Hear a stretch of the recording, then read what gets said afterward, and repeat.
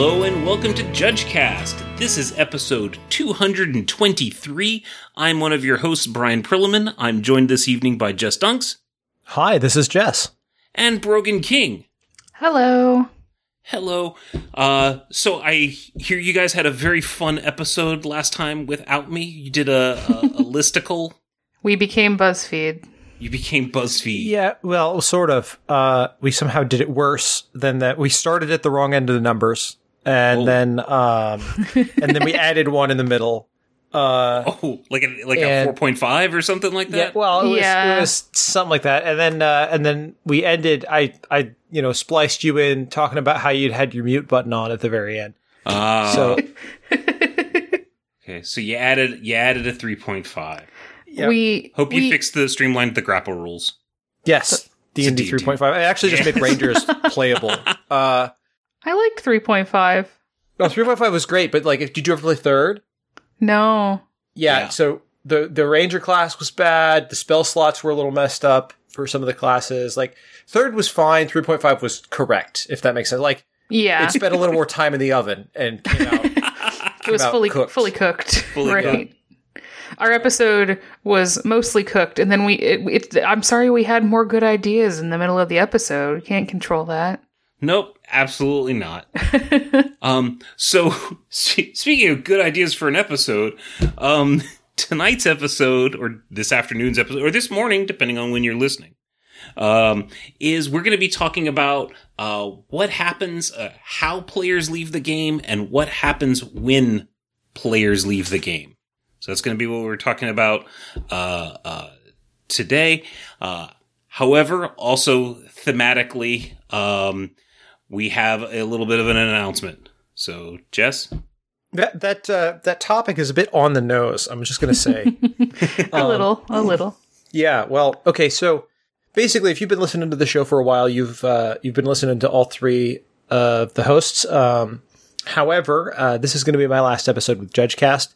I am moving on to other things. Mostly stuff in my life has gotten busy to the point where JudgeCast and the work involved isn't entirely feasible right now. I'm going to miss it. That will be very sad. But the main point I want to make is that before anybody starts speculating, this has nothing to do with either of my co-hosts. I don't have any disagreements or squabbles that have caused me to decide to quit or anything. No beef. Yeah. Right. This has nothing to do specifically with any event in the judge program at large or anything like that. It's just time. I've spent 6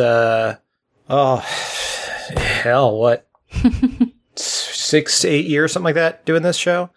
Yeah, about 7. Yeah. And it's time. But I want to thank everybody who has listened all this time. You have made it worth it, and I sincerely hope, and I believe they intend, Brogan and Brian to keep the show going. I sincerely hope that there will be much more JudgeCast to listen to without me. And I also hope that occasionally maybe I'll come on and talk about something or other. And if I ever have another project to shamelessly self-advertise, this is probably the best place to do it. So I might be jumping in here to do that. I think I pretty much covered that. Do you guys have anything you think I should talk about to the listeners regarding me no longer being on the show? No particular thing I can think of besides, like Jess said, we're gonna still be here. We're gonna keep doing this, and Jess isn't vanishing off the face of the earth. So he better not, because we don't know how to use the web page. So yeah, I've got a lot of teaching to do, and it's the funny thing about that is it's not like this came out of the blue this week. We've been talking about this at this point for probably literal months, right? Yeah. And just the other day, Brian was like, "So about the website, about all the things that go with actually getting an episode of JudgeCast posted." I need to start paying for that or a thing, and when we get those emails or whatever telling us that the site's down, So what do you actually do to fix that? Do Yeah, you that just doesn't actually happen that often. But yeah, Is there an fair easy enough. button? Is there an easy button? Because this is just going to be like, we could probably make a podcast of just me trying to figure out how to use a WordPress site. Old man Prilliman trying the internet. Right. It's like The fact that you think you can fix the site being down through WordPress is the most amusing part of that statement. there's a little bit of hyperbole in there, right? You call 1-800-WordPress and tell them your site's broken. Yes, on the you call- phone. Right, on the phone, you call Google and say, my internet doesn't work. Fix my tubes. Right, fix my tubes. And then they do.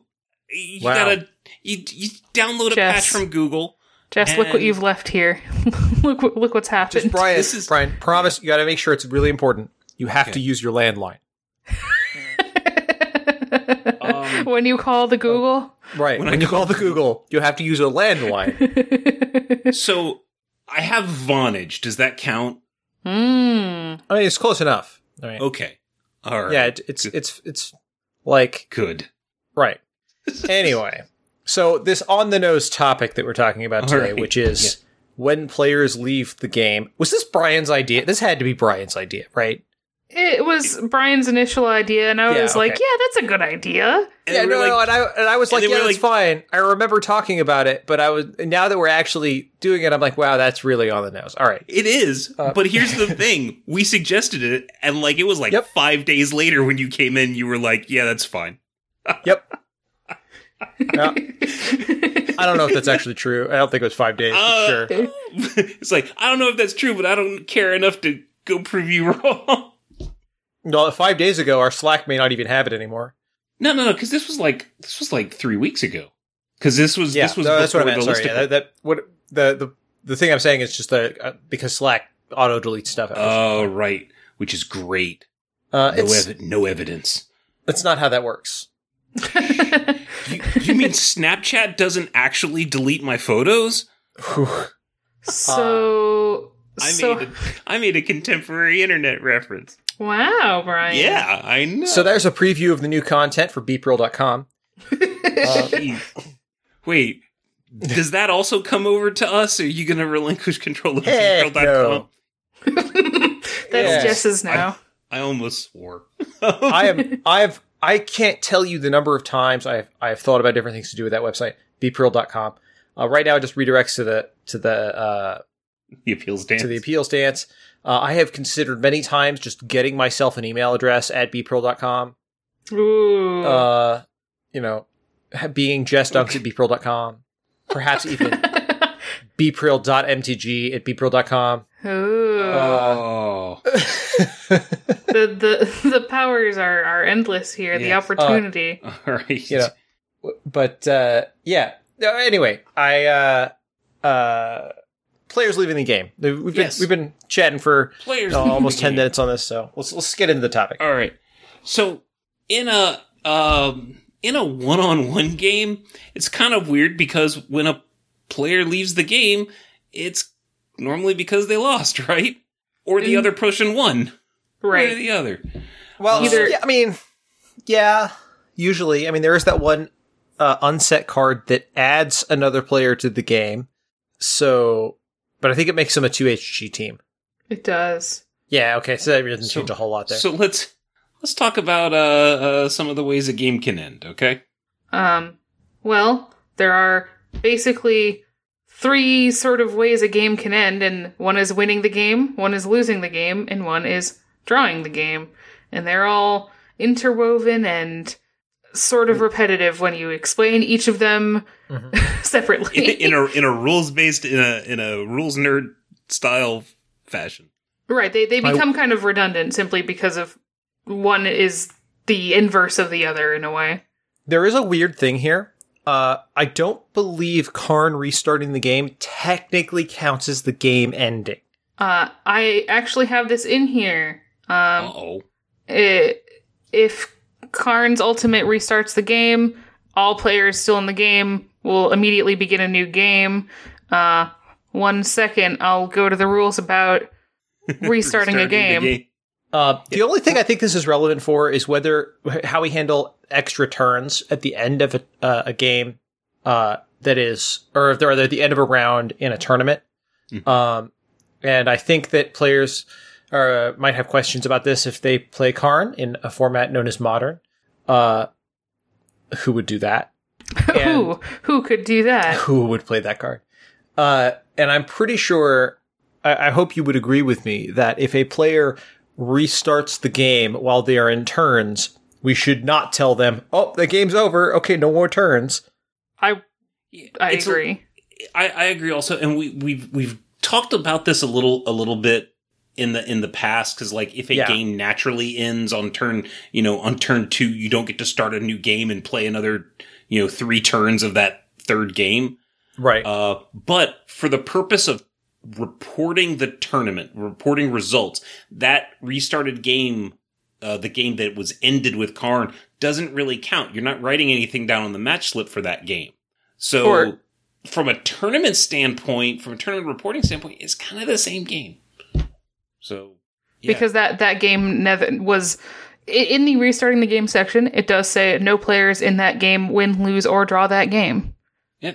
So it's just shuffle up and start playing, and please don't take a whole lot of time because we're trying to restart the turn. We're trying to turn the rounds. Related to this, while we're in this restarting the game bit, everyone always asks who goes first in the new Karn game. The starting player in the new game is the player who controlled the spell or ability that restarted the game. So right now, the person who controlled Karn. Woot. All right. So we talked about, so jumping back, the ways to win the game. One of the weirdest things is the way to win the game is all your opponents have left the game. Right. One of them may have decided I need to go have a snack and just conceded and walked away. Mm-hmm. Right. One may have actually died, and the other one, they don't all have to have left the game the same way for some reason. You mean died in the game, like their life total went from 20 to 0. They didn't leave the game because they actually died, right? We'll leave it to interpretation what I meant. Just for flavor. I think from a tournament standpoint that might be, well, I mean, they do have 10 minutes to start playing again. I don't mean literally die. Or else they get tardiness and then they lose. But anyway, so this also overrides any effects that preclude a player from winning the game. So if you actually have a card that says you can't win the game, like I think it's Abyssal Persecutor, says you can't win the game, and everyone else just says, oh yeah, and just quits. Even though your card says you can't win the game, you just won. Because nobody else is playing with you anymore, you have no friends. Your opponent cannot... Can you believe Abyssal Persecutor actually saw real play in Standard? Really? Yes. Yeah. Yeah, there was a blue-black control deck. Abyssal Persecutor is a 6/6 with flying and trample for 4 mana. Okay, that's really good. And it was even better at the time it was printed.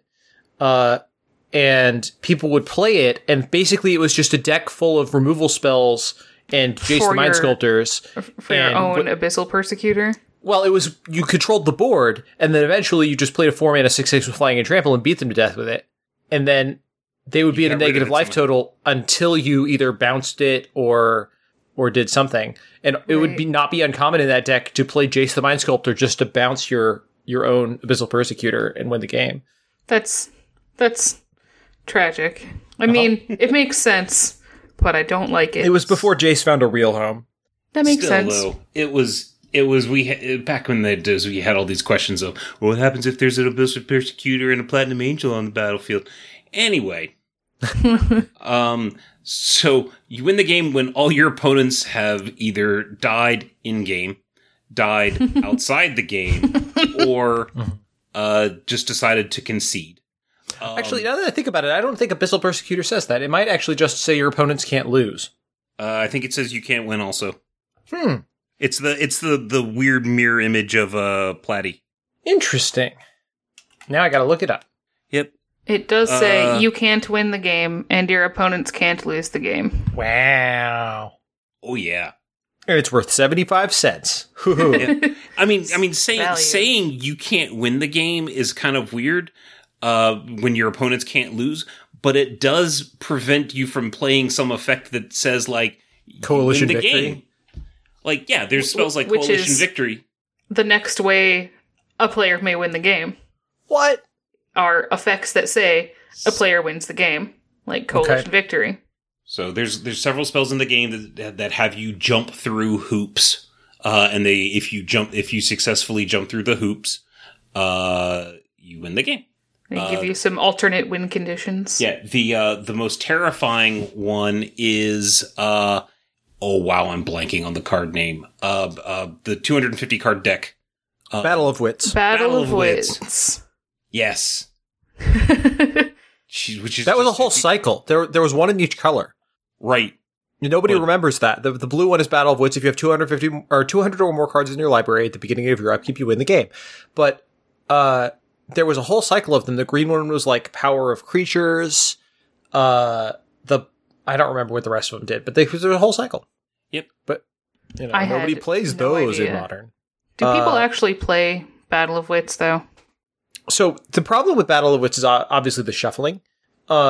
Right now, there's no good Battle of Wits deck, but briefly in Modern, there actually was a viable build, what I consider a very viable build of Battle of Wits, and it saw some play on Magic Online, but never saw play in person because of the shuffling. Because you cannot realistically shuffle it. Because you can't, well, and it also required so much shuffling, because it played like the full set of fetch lands, and also played lots of ways to tutor stuff out of your deck, because you have to have ways to tutor stuff out of your deck to make the deck good. And so it was just every turn shuffling several times. And with a deck that size, you just can't make that work in Paper Magic, at least not very well. There are some people that can, but generally you can't. It was Battle Pod. It played Battle of Wits and Birthing Pod. That's neat. That makes sense, yeah. And then you would like use your Birthing Pod to build up to a Runescarred Demon to get your enchantment so you could win the game. Yeah. Anyway. But yeah, those are the sort of things that literally instruct you to win the game. That is a way to win the game. Another way to win the game is if you have a multiplayer game with teams and a team has at least one player remaining in the game. If all other teams have left the game, the team with the remaining player wins. So it's like the team rule for the first rule we mentioned, in that if all the opposing teams have lost, and there is one team with at least one remaining player, that team will win. Now, the whole team wins even if there's only one player remaining. Now, this is kind of weird because in like Two-Headed Giant, because you look in Two-Headed Giant, there's no way for a one player to lose without other players losing. Right. So if in a Two-Headed Giant game you lose, your teammate loses also. However, there's other teams like Emperor type games, not Emperor specifically. There are games where you have allies, right? Like there was an old school multiplayer game where it would be like, 2v2 with different guilds or whatever. So there are ways to do it. Right. This is a much less commonly used sort of format in multiplayer. Most multiplayer games are going to be Commander or Two-Headed Giant, but this is still a multiplayer rule. Emperor, which is one of my favorite formats. I loved playing it before Commander kind of killed the casual multiplayer scene. What happens is you have you have a team of 3 players.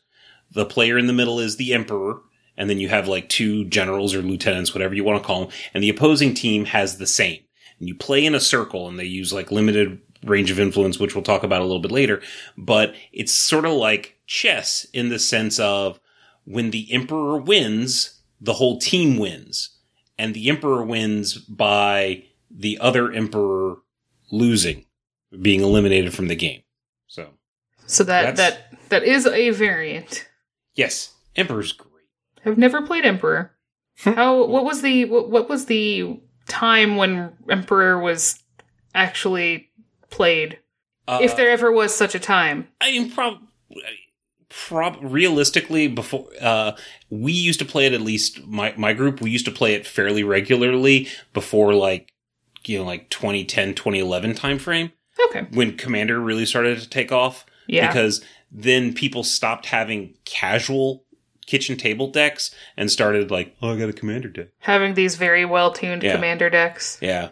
Right. But Emperor was great. The problem with it, though, you needed to have exactly 6 people, which was a problem because you normally have 5 or then 7. Right. That would require excluding someone. But speaking of excluding someone, let's talk about ways to lose the game. Because you exclude them when they lose. They've been excluded and now they lose. Yes. So the best way to lose the game is to do it on purpose. Okay. Go out on your own terms. Right. To go out on your own terms is just say, you know what? I'm done. And a player can concede at any time. Okay. Yes, even then. The technical meaning of this is they leave the game immediately and they lose the game. That is what happens when the player concedes. I do want to talk about one brief multiplayer etiquette thing for a second on this. If I'm attacking Brogan with, let's say, a 10/10 lifelinker, and Brogan's at 9 life, and Brogan has no blockers, Brogan's going to die. Do I concede or let you gain the life? Brogan, being the wonderful person that she is, will take the 10 points and allow me to gain the 10 life. However, I believe Jess will actually look at that and say, you know what? I'm going to concede and now you can't gain that life. I think it depends on who's left in the game. Yeah, it really does. I can just imagine you doing that, Jess. Or at least pointing out that you could do that. Right. I am a rude person when it comes to multiplayer games. Not like actually like super spiky, but I like king making a lot. So, yeah, it would really depend on who's left in the game and who has slighted me earlier in the game. Wow. All Just right. being honest. So what else we got? What are some other ways to lose the game? Well, we move into our state-based actions. We have a whole episode on those. Yeah. So, a player's life total is 0 or less. They lose the game the next time a player would receive priority. Or a player is required to draw more cards than are left in their library. They will draw the remaining cards and then lose as a state-based action. Or a player has 10 or more poison counters. Also, they will die and lose as a state-based action. It was pointed out that this does not account for Two-Headed Giant. If a team has 15 or more poison counters, they will lose the game. The only reason I noticed that wasn't there is because I remember when that rule changed. Was Two-Headed Giant originally still 10? Two-Headed Giant didn't have a special rule. So it was just if a player got 10 and the counters were tracked separately per player. Oh, so, wow. In theory, you could have up to 18 and still be playing, but that's never how it went down because everybody just piled their counters on the same player. Right. And Two-Headed Giant used to be 40 life instead of 30. I think. For the same reasoning? I want to say that it was 10 for poison was 10 for a while, then it went up to 20, and then when life totals got cut from 40 to 30, they bumped it down to 15. No, it was a change during the new Phyrexia sealed season. Basically, the only reason I know that is because I played a bunch of 2HG during that time, and so I remember explicitly when that happened.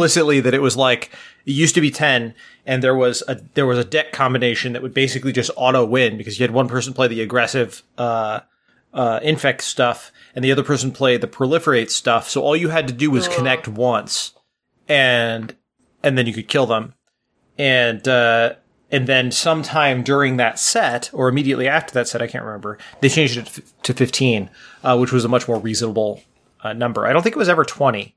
No. But because the life total had been 30 for some time at that point. Okay.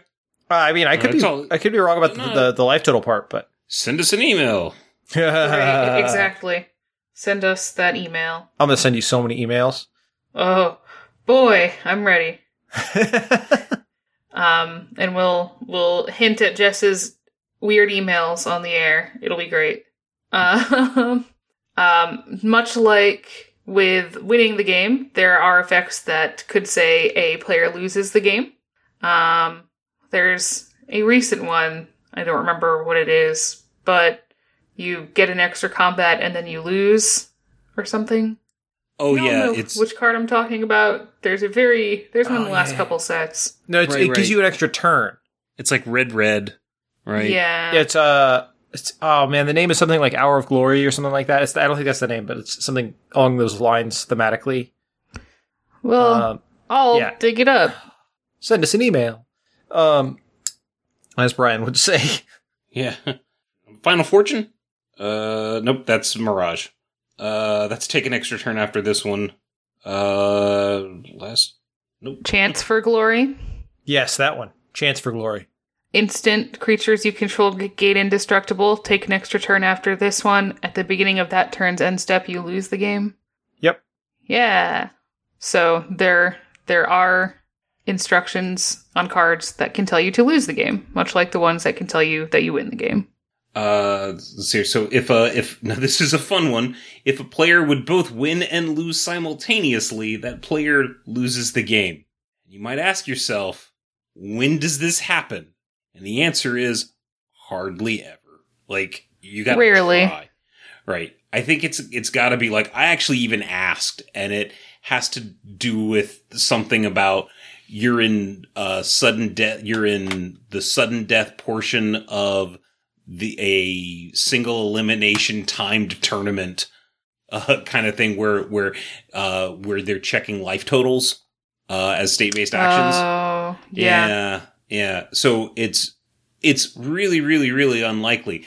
I mean, when would you have a single elimination tournament where you have to with the time with time and life totals? And was that today? Oh.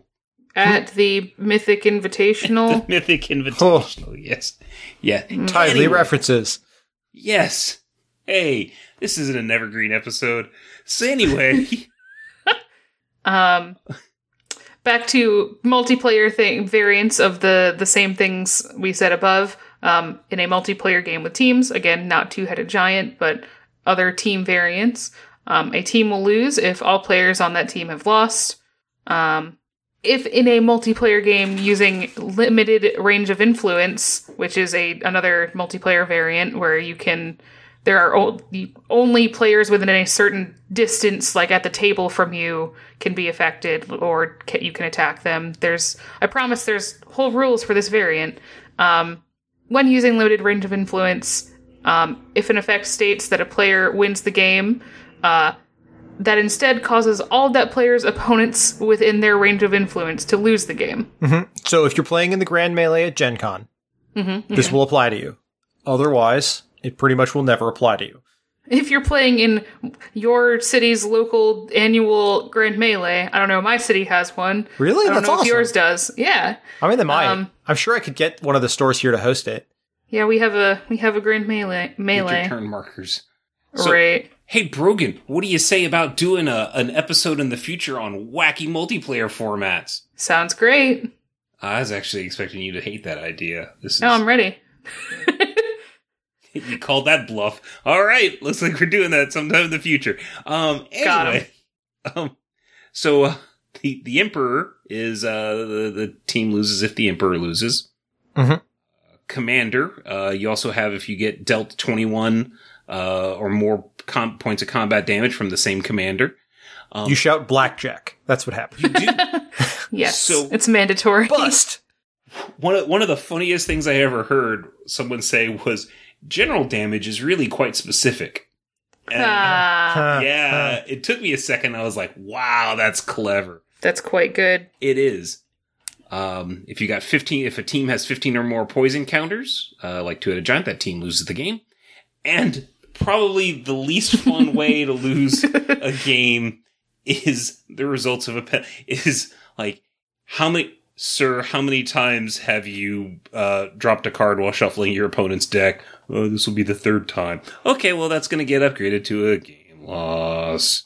So yeah, a player can lose the game as the result of a game loss. Normally those are the result of messing up over and over and over again. So it's you get to see it coming. It's generally not going to come out of nowhere. Right. All right. So those are ways to lose, ways to win, and now we want to talk about ways to draw. Ah, yes, but the way almost all of my Commander games end, when all players in the game lose simultaneously. Yes, I earthquake for 50. We're all dead. Can't just let somebody win. You've got to just... Yeah. Okay. If the game enters a loop of mandatory actions, repeating in a sequence of events with no way to stop it. Hey, we talked about this. We had an episode on this very recently. We did have a whole episode about this. So we're not going to talk about it here. You can go listen to our loops episode. But yeah, if A happens and A causes B to happen and B causes A to happen and it just sits there ping-ponging back and forth, that game's a draw. 208 is the recent loops episode. Yep. In case anyone is interested. The next one is an effect may state that the game is a draw. I don't know. Divine Intervention, I think, is the name of the card. Really? Yeah. Yeah, there's a card. It is a card. It's a card from Legends. Oh, this is awful. It's an awful rare from Legends, so you know it's going to be amazing. For 6 white, it's an enchantment. Divine Intervention enters the battlefield with 2 intervention counters on it. During your upkeep, remove an intervention counter from Divine Intervention. When you remove the last intervention counter from Divine Intervention, the game is a draw. Woo! For 8 mana and 2 turns. That's not a very good card. Nope, it's not. And yet, because it's on the reserve, it's a reserve list Legends Rare, it's like $50, $60. Goodness gracious. It's amazingly bad. Yes, this was also released for some unknown reason in Masters Edition 3 on MTGO. It is worth 0.03 ticks on MTGO. I like that just like, oh, this is worth a lot here. Let's see what happens on Magic Online. 0.03? Yes. Well, the whole Magic Online economy is a mess, particularly right now, but I'm sure that one was already... Yeah, I should sell out of that game real fast, huh? Yeah. I'm not here to provide anyone with advice on what to do with their Magic Online collection, but probably. Oh man, can I channel my inner like stock television show advice guy? You know, like my advice for Magic Online is to sell. That ship is going down. Just hit some buttons and make auga sounds. You just have to have a soundboard of inflammatory noises. That's just all speculation. JudgeCast does not.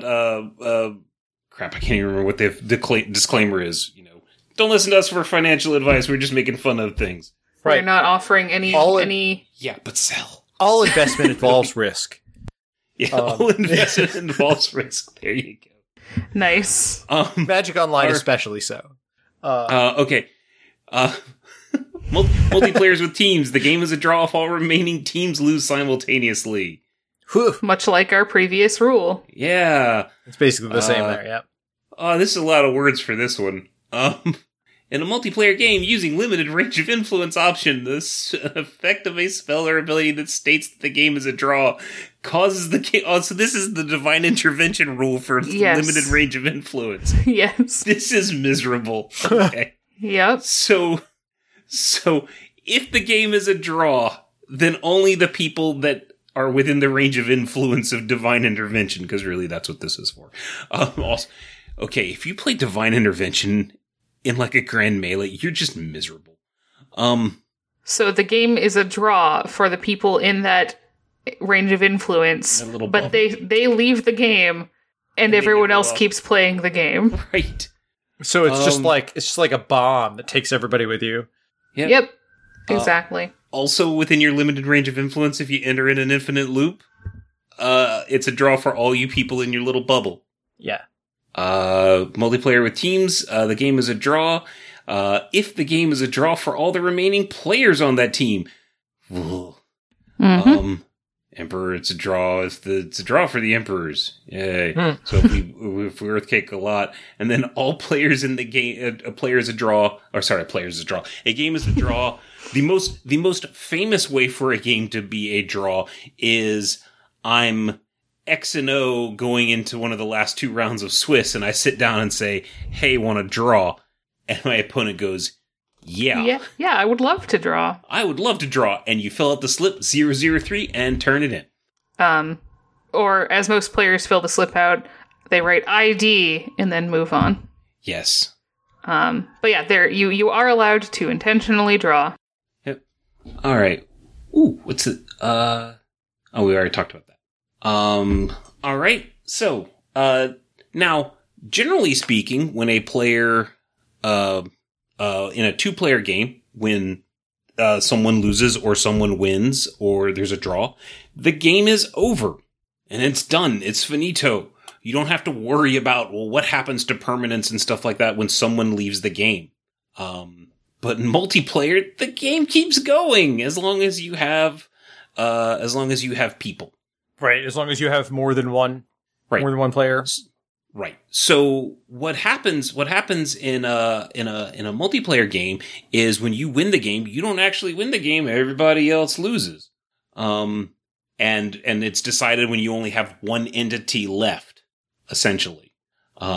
So if Brogan, Jess and myself, and let's bring in CJ Schrader here. We're playing a 4-way game.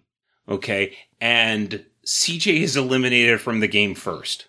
So he dies, not literally, but in the game he takes lethal damage or 21 commander damage or whatever. He's leaving the game. So what happens to all his stuff? He's got creatures. He might have enchantment, control magics or something like that on some of my creatures. He might have briberied some of my one of Brogan's dudes out of her library. So it's all objects owned by that player. Mm-hmm. Okay, leave the game. Okay, so stuff they own, not necessarily stuff they control. Right, stuff they own. And then any effects which give that player control of any objects or players ends.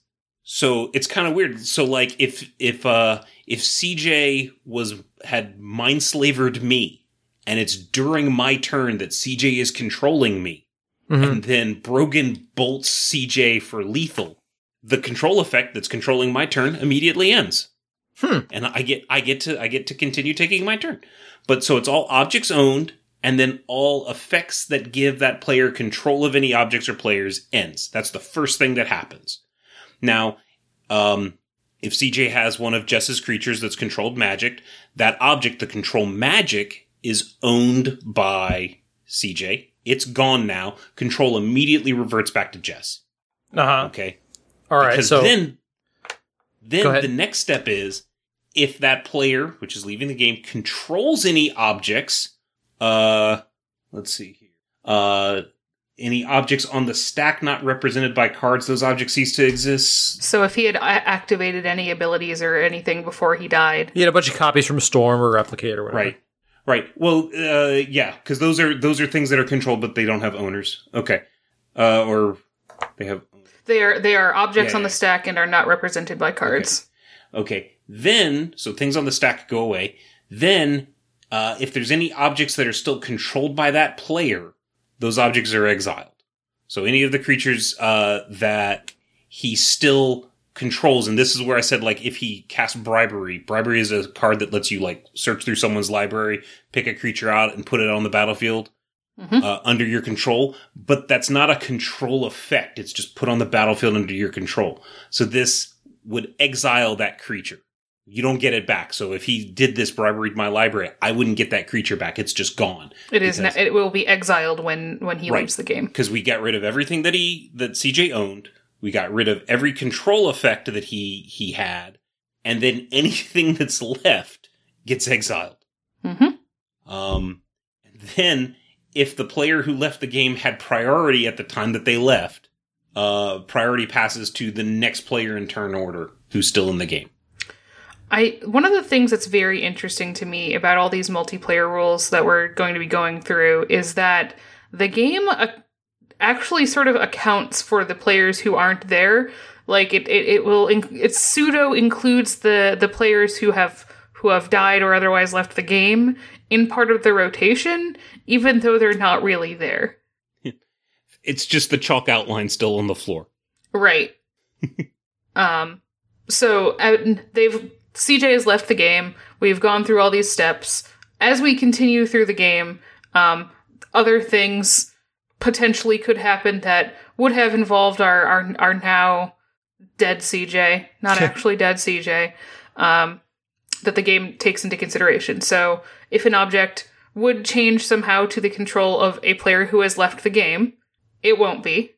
If a token would be created under the control of a player who has left the game, no token is going to be created. So if I play a spell that says create a token under the control of each of your opponents or something like that, CJ is there's not going to be a token created for CJ because he's not there. Or if that CJ was, sorry, go on. If CJ had previously cast Gather Specimens or something, right? That it creates this replacement effect that just exists. That the replacement effect is not going to function properly. Or right. if I cast a spell that puts a 1/1 Saproling creature onto the battlefield under each player, for each player, CJ isn't going to get one. Even if I cast the spell before CJ left the game. Let's see here. If a player would be controlled by a player who left the game, who has left the game, they aren't. Yeah, I'm tapping out on that one. I have no idea how to make that happen. Well, I think that's a go ahead. It's Mindslaver. I activate Mindslaver to control your turn, and then before it comes around to your turn, you kill me. Oh, sure. Okay, that's fair.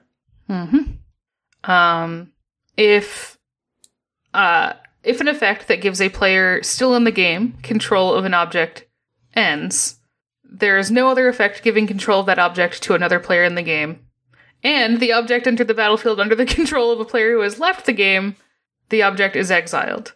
I know that's really weird. I am trying to think of exactly what scenario this is explaining.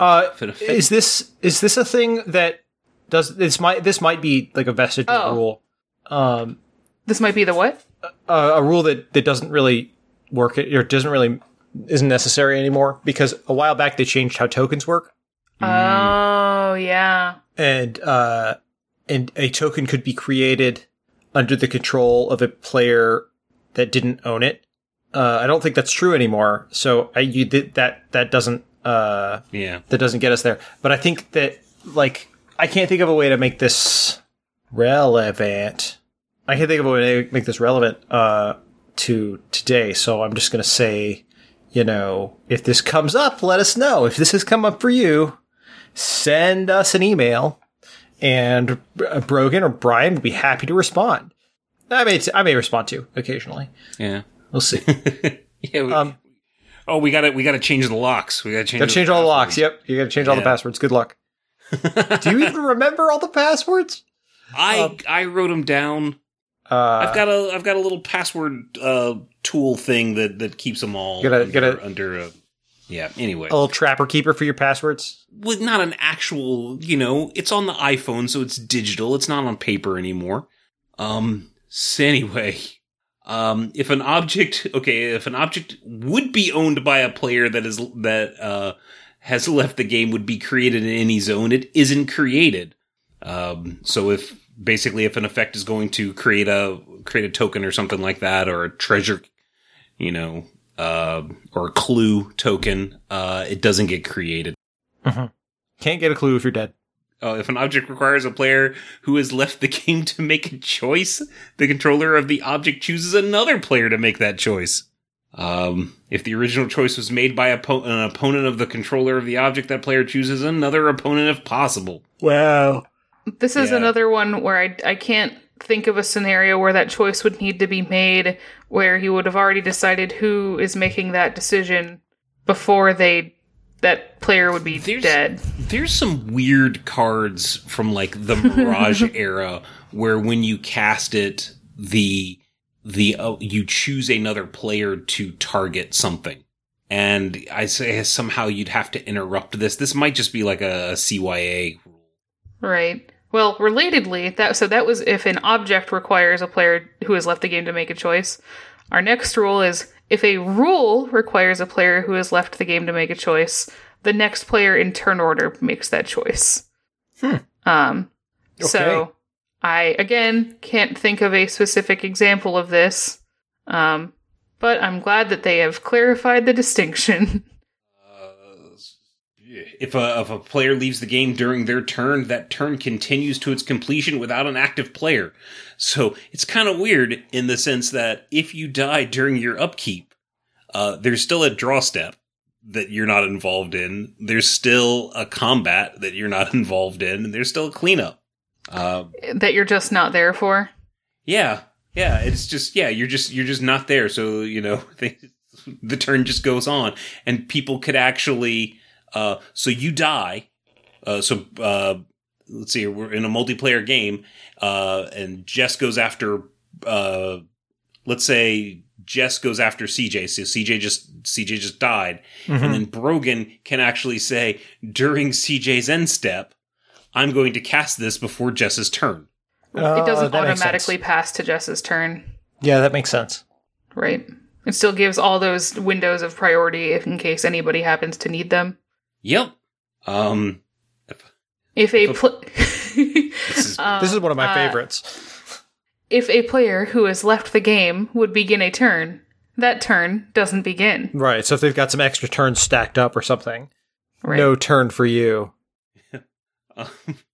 When a player leaves the game, any continuous effects with durations that last until that player's next turn or a specific point in time, they expire immediately.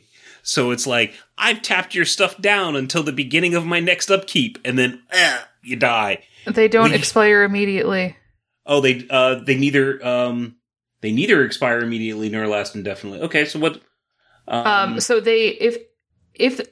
it would last until that player's next turn, or at a point in that turn, those continuous effects will last until that turn would have begun. Mm-hmm. So we just talked about how if they would have a turn, they don't. In these cases, these durations would end when that turn would have begun, mm-hmm. but it's not beginning. This next one's great. I love this next one. Tell us about it. Oh, okay. When a player leaves the game, objects that player owns in the anti-zone do not leave the game. This is an exception to the rule that says, when you leave the game, all your stuff goes. Because wouldn't that be great if you were playing for anti and it looked like you were going to lose? You could just say, you know what? I'm just going to concede. All my stuff leaves the game, including this expensive card that I antied. Shoop. I don't think that works that way. Well, no, because there's a rule for it. Right.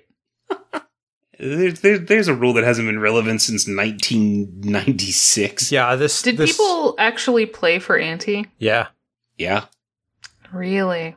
Yeah, one of the things that I did when we first got started is we would buy a starter deck.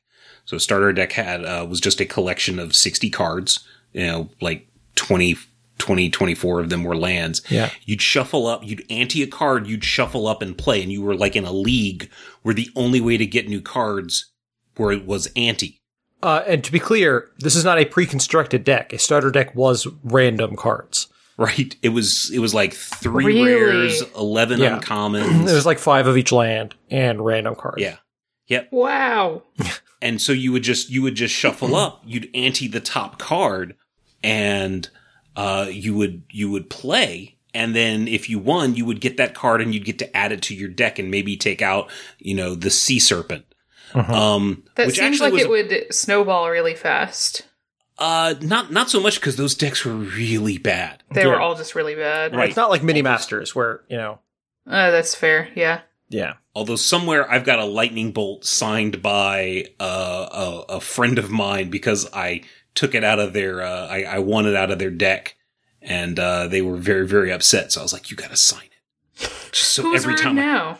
yeah. Well, because the logic that I used was no one's going to believe that I didn't just add a lightning bolt, so you need to sign it. But in reality, I just wanted the rub-ins. That's funny. That's funny. I've never done that with cards. I do have a dollar bill that was signed by somebody who I, if I remember correctly, I beat arm wrestling. Oh, Eric also has a couple of arm wrestling dollars. Yeah, they might be signed by the same humans. Apparently that's a thing judges do, is arm wrestle each other for dollars. And then sign them. Yeah, I guess. Alright, do we have any more multiplayer fun leaving the game rules? Yeah, we we have. we do. Oh. Such fun, much wow. What's so fun about it, Jess? Oh, it's a plane chase game. Is there actually a rule for... Okay. So the plane chase rule that Jess just mentioned is if the player designated as the planar controller would leave the game, instead, the next player in turn order that wouldn't leave the game becomes the planar controller. Then the old planar controller leaves the game. Right. How does that work? What does a planar controller do? I don't know. They're the person that can roll the plane chase die to make the effects happen. But you can only do it during your main phase. So you can't actually do anything. So it's like, yeah, you're the planar controller, but you can't really do anything with it until it's your turn. Oh, good. But so the game determines who's the planar controller. It's not just, I want to be the one spinning the die. There's a rules right linkage to it. Right. So the planar controller is the one that's able to roll the planar die to try and get the effect. And if you're not the planar controller, then you can't. And the game requires someone to always be the controller. Neat. Yep. Same thing for Phenomena. What is that? Phenomena are from Arch Enemy, I think? Or maybe Plane Chase? Aren't those schemes? Yeah, schemes are you're right. Arch You're Enemy. right. Phenomena. Yeah, that song's in my head now. They're like planes, only I think they're one-time events where planes are kind of sit there on the battlefield and have kind of like a static effect. I think Phenomena, you flip it over, and instead of a plane, it's just like, boom, bad things happen, and then you do the bad thing, and then you flip over and you go back to another plane. Like the Great Aurora, or like something else? Like I'm just trying to imagine what kind of events this would be. Like a Wrath of God type phenomenon. Oh, okay. Okay. Okay. Wow, that's stuck in there. Okay. It lives there now. Yeah. Some other random multiplayer stuff. Oh man, this stuff is great. Okay. This I didn't actually know. This one about Monarch. So, in a multiplayer game where Monarch has been introduced, if the Monarch leaves the game, the active player becomes the Monarch at the same time as that player leaves the game. Unless the active player was the Monarch. So, if we're all playing a game and Brogan's the Monarch, and on my turn I cause Brogan to lose, I become the Monarch. Now, if Brogan was the Monarch and it was on her turn, then the next player in turn order, so in this case it would be CJ, he would become the Monarch. But he's already left the game, so he's not there anymore, so really it would be Jess. Mm-hmm. Jess is the Monarch. Mm-hmm. Jess is the Monarch. So this one's kind of weird.